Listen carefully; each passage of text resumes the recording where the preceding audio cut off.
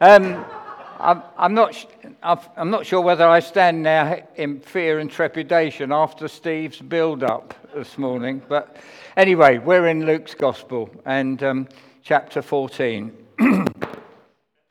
And as we've been, and by the way, verse 25, start with. But as we've been working our way through this Gospel, it's like going on a journey with Jesus, isn't it? Through the life of Jesus, we've seen God's compassion for a lost world, through concern for the poor, healing the sick, casting out evil spirits and setting people free.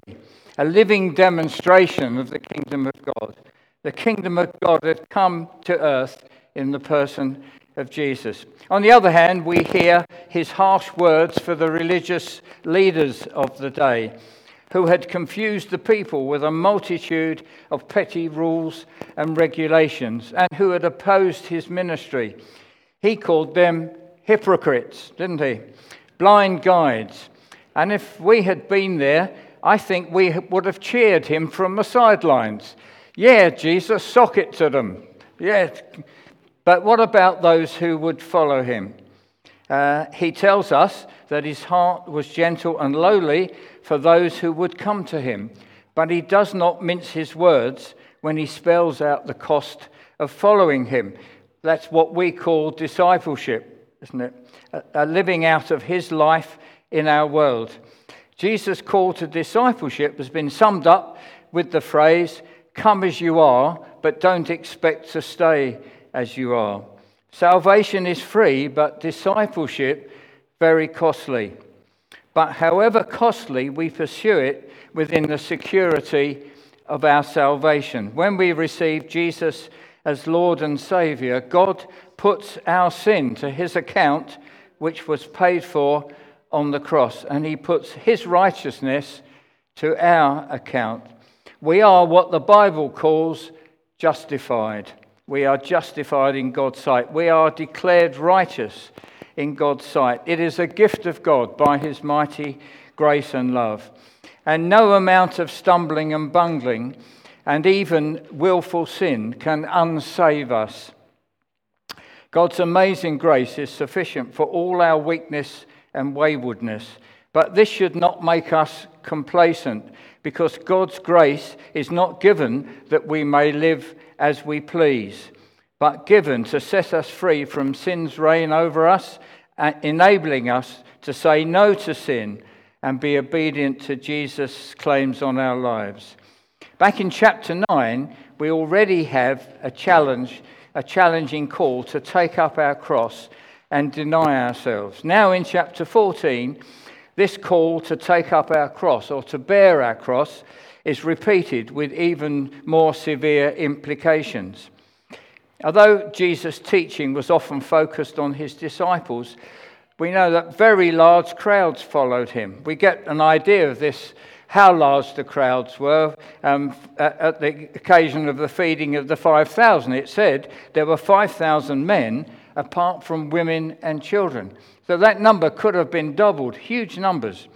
Jesus was clearly the star attraction for many who had mundane, boring lives, and they would have flocked to be present when Jesus came to town. While some of these people would have been sincere seekers after truth, there would undoubtedly have been those who were there for the spectacle, for the ride, hoping that some of the God magic would rub off on them. And so Jesus had at times to be radical, even seemingly offensive, in order to separate the sheep from the goats, the genuine seekers from the hangers-on. And this is what we find in our passage today. The sign over today's message is, don't join if you haven't counted the cost.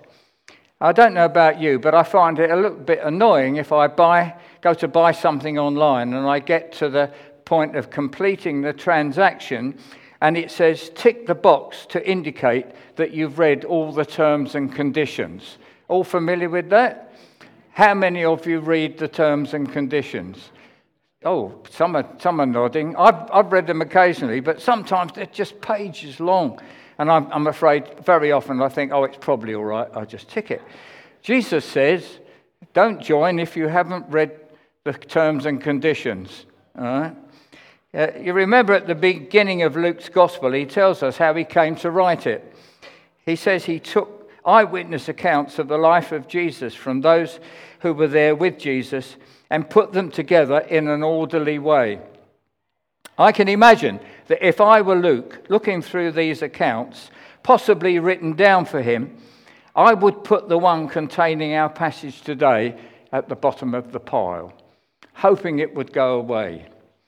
So you'll understand what I mean when I read it. So we'll read Luke 14, 25 to 35. Now great crowds accompanied him, and he turned and said to them, if anyone comes after me and does not hate his own father and mother and wife and children and brothers and sisters, yes, even his own life, he cannot be my disciple. Whoever does not bear his cross and come after me cannot be my disciple. For which of you, desiring to build a tower, does not first sit down and count the cost, whether he has enough to complete it? Otherwise, when he has laid the foundation and is not able to finish, all who see it begin to mock him, saying, this man began to build and was not able to finish.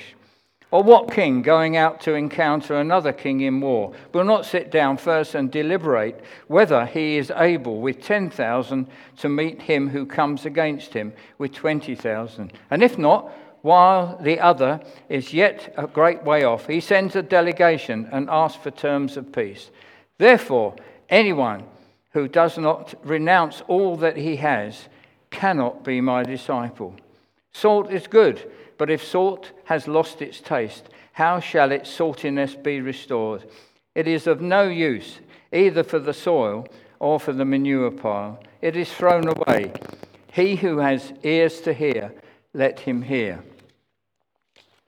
Jesus, I'm sure you'll see, is in effect is saying, to really follow me could cost you everything.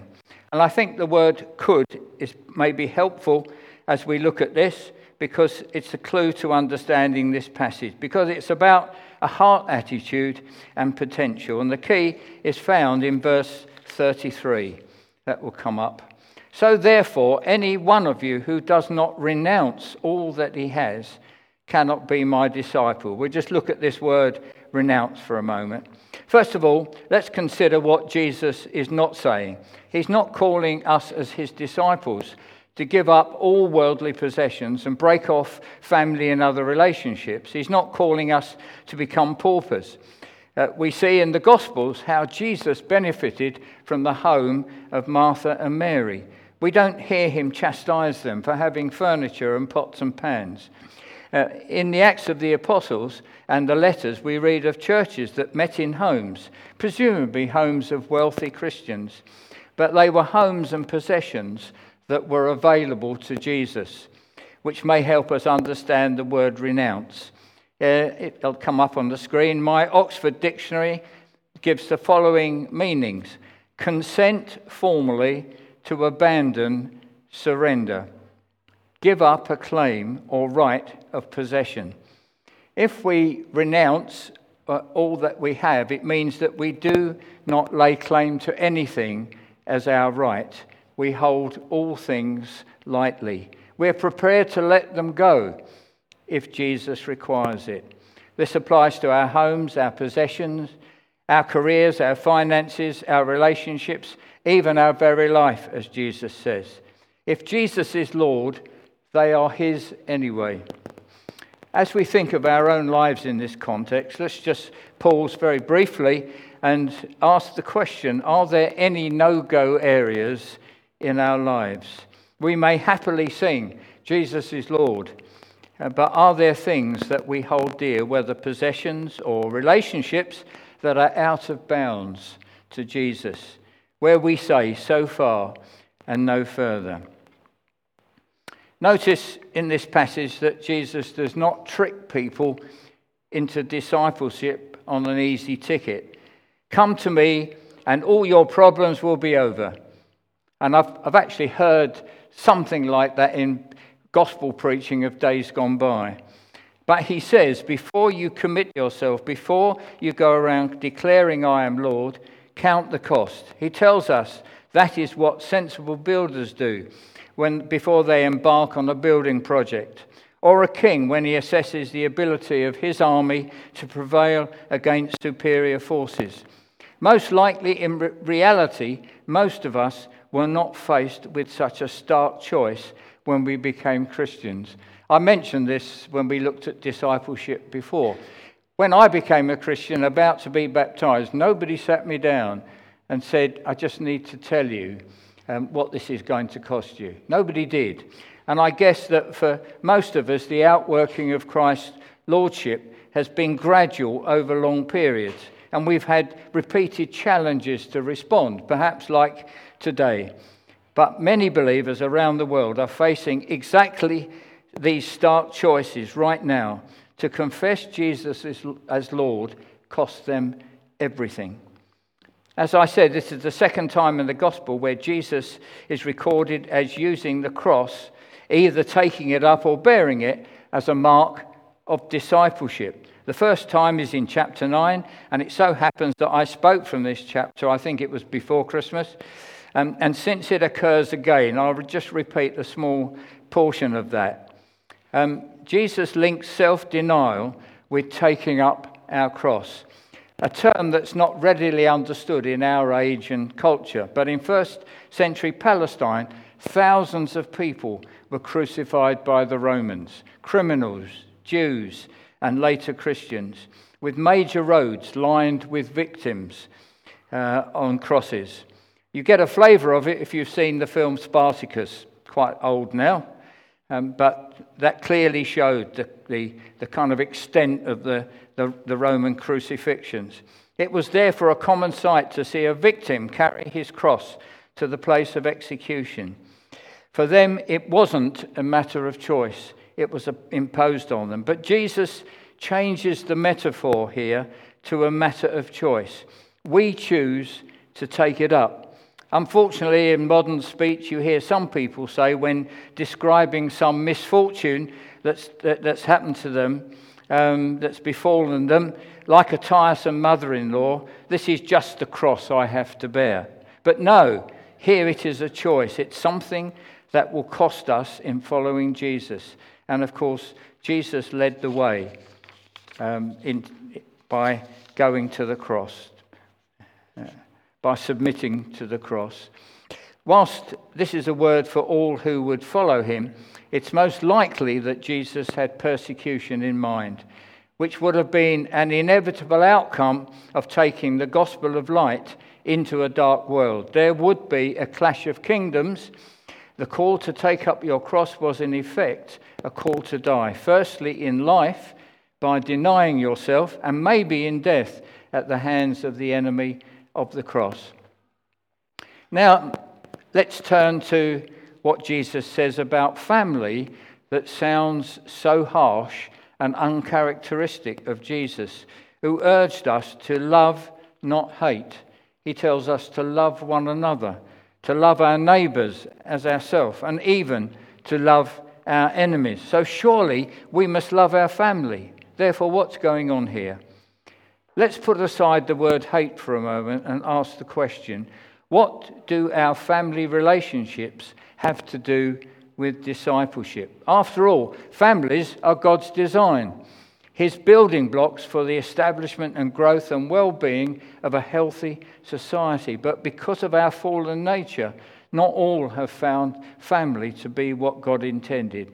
But for most of us, our family will be, or has been, our primary source of human relationships, where we receive and give love, support, nurture, discipline, guidance, and take on family values and characteristics. Through all these, a loyalty develops that is the strongest of bonds.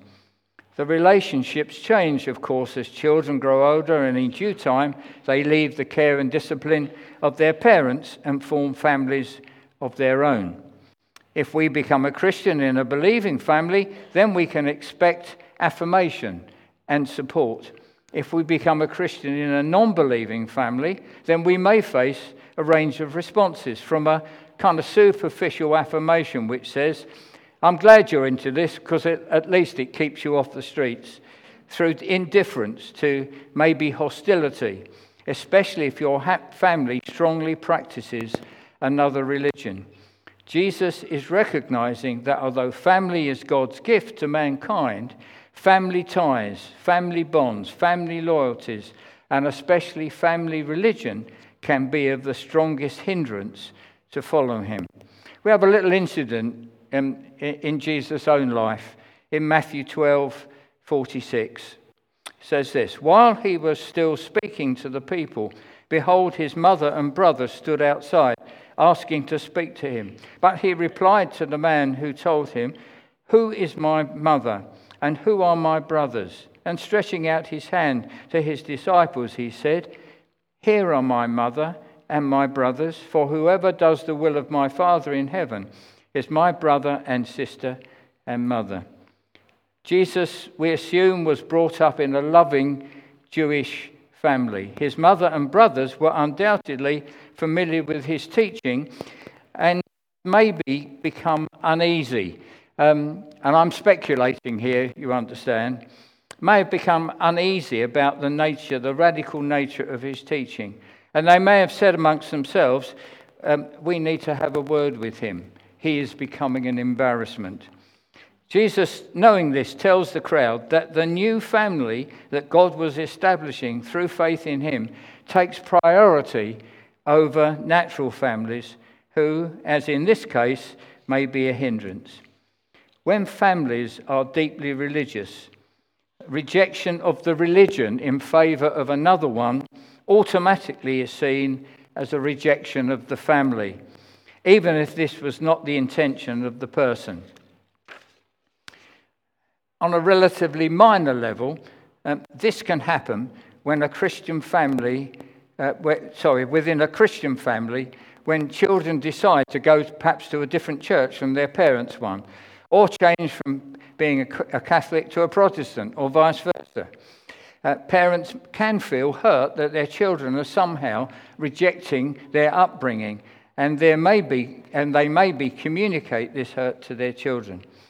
But the sense of rejection becomes severe and terribly painful when a major religion like Islam is involved. Perhaps the best way to illustrate this is to relate the experience of Nabil Qureshi, author of the book Seeking Allah, Finding Jesus. Some of you will have read the book.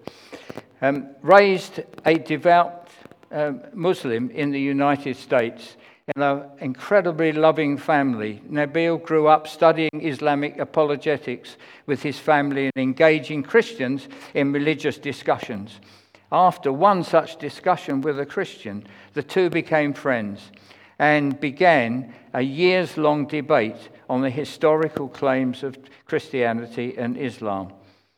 One evening, looking for a living word from God, he got out his Quran and his study Bible, and he put the two side by side. And reading the Quran first, he found nothing of the living God there. Then turning to the Bible, he became convinced that Jesus rose from the dead and was indeed God. And I'll just read you a little bit from the book. After midnight, one evening, still captivated by this newfound glory, I found these words in Matthew 10:32-33. Whoever acknowledges me before others, I will acknowledge before my Father in heaven. But whoever disowns me before others, I will disown before my Father in heaven. My heart sank. I had not even acknowledged Jesus to Jesus, let alone others. But to acknowledge him meant destroying my family. Could he really charge me to do such a thing? As if the living word of the Bible were in conversation with me, Jesus began responding to my heart, verse by verse.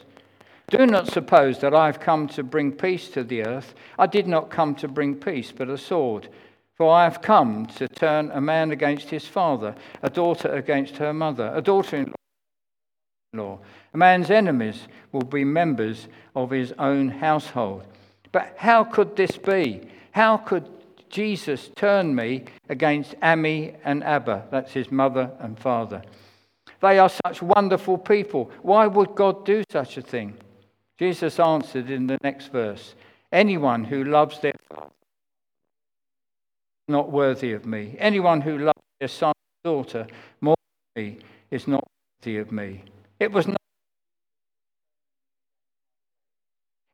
that if my family... Has it gone? Fading. It's all right. Yeah, don't worry. Keep using that one. Is it? Okay. I shall need another hand, probably. Is it okay? That's okay.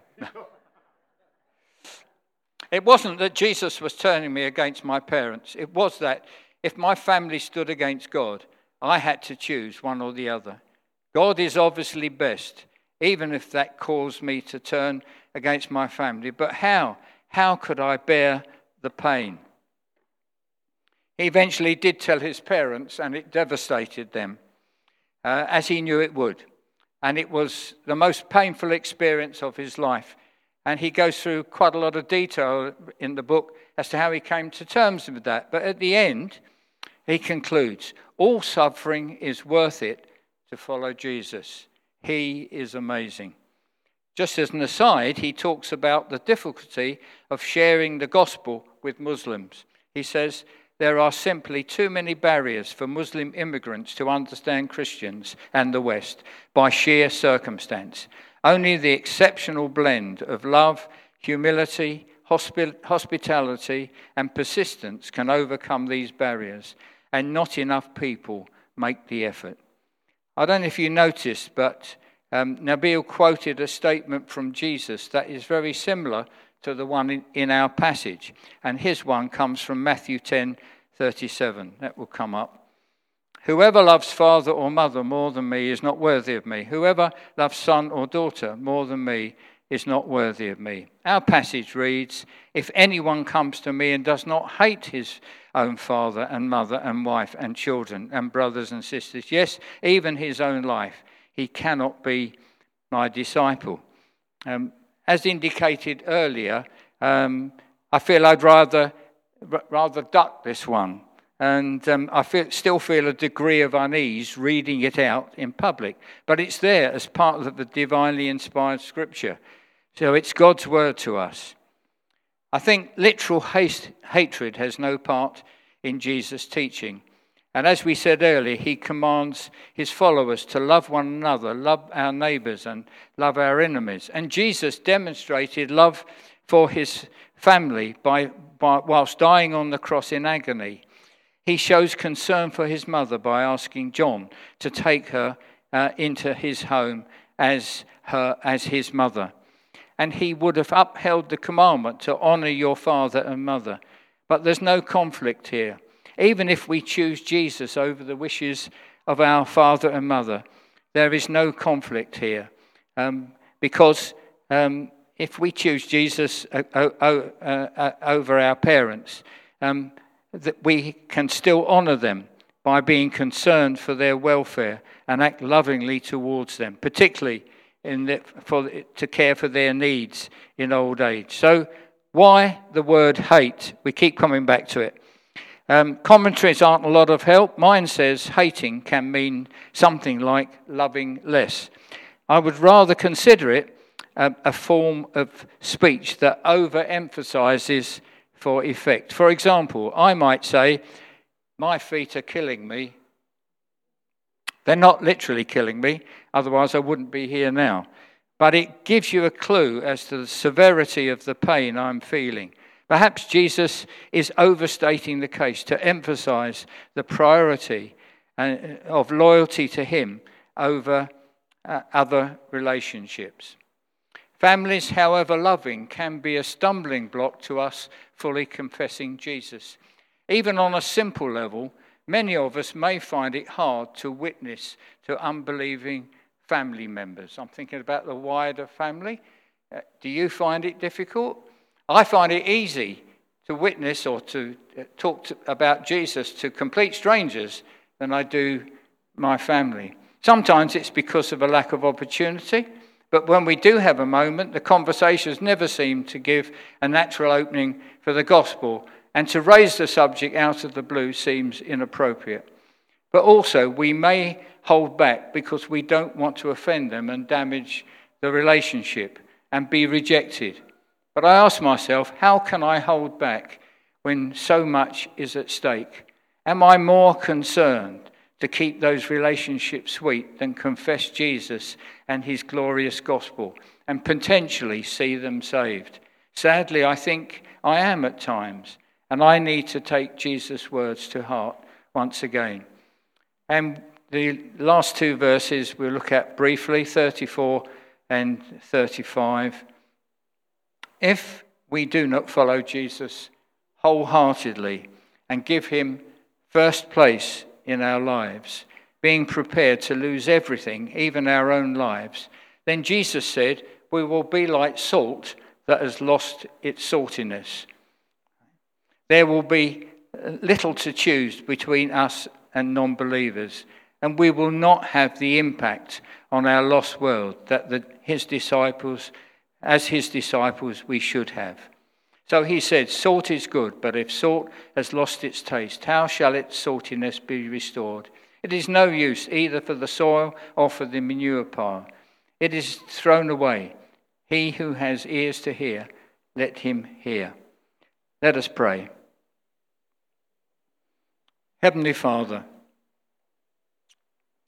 forgive us for our half-hearted discipleship, where we've chosen to blend in rather than live differently for you, where we have sought the things of this world rather than your kingdom, where we have put the approval of friends and family above testifying of your love and salvation. But we thank you that none of these things, even our worst failures, have lessened your love for us, and that our sin and failure only draw your heart towards us and increase your grace available to us. Thank you that you are a God of new beginnings. Fill us again with your Holy Spirit, that our lives may be a living testimony of your love and grace. In Jesus' name, amen.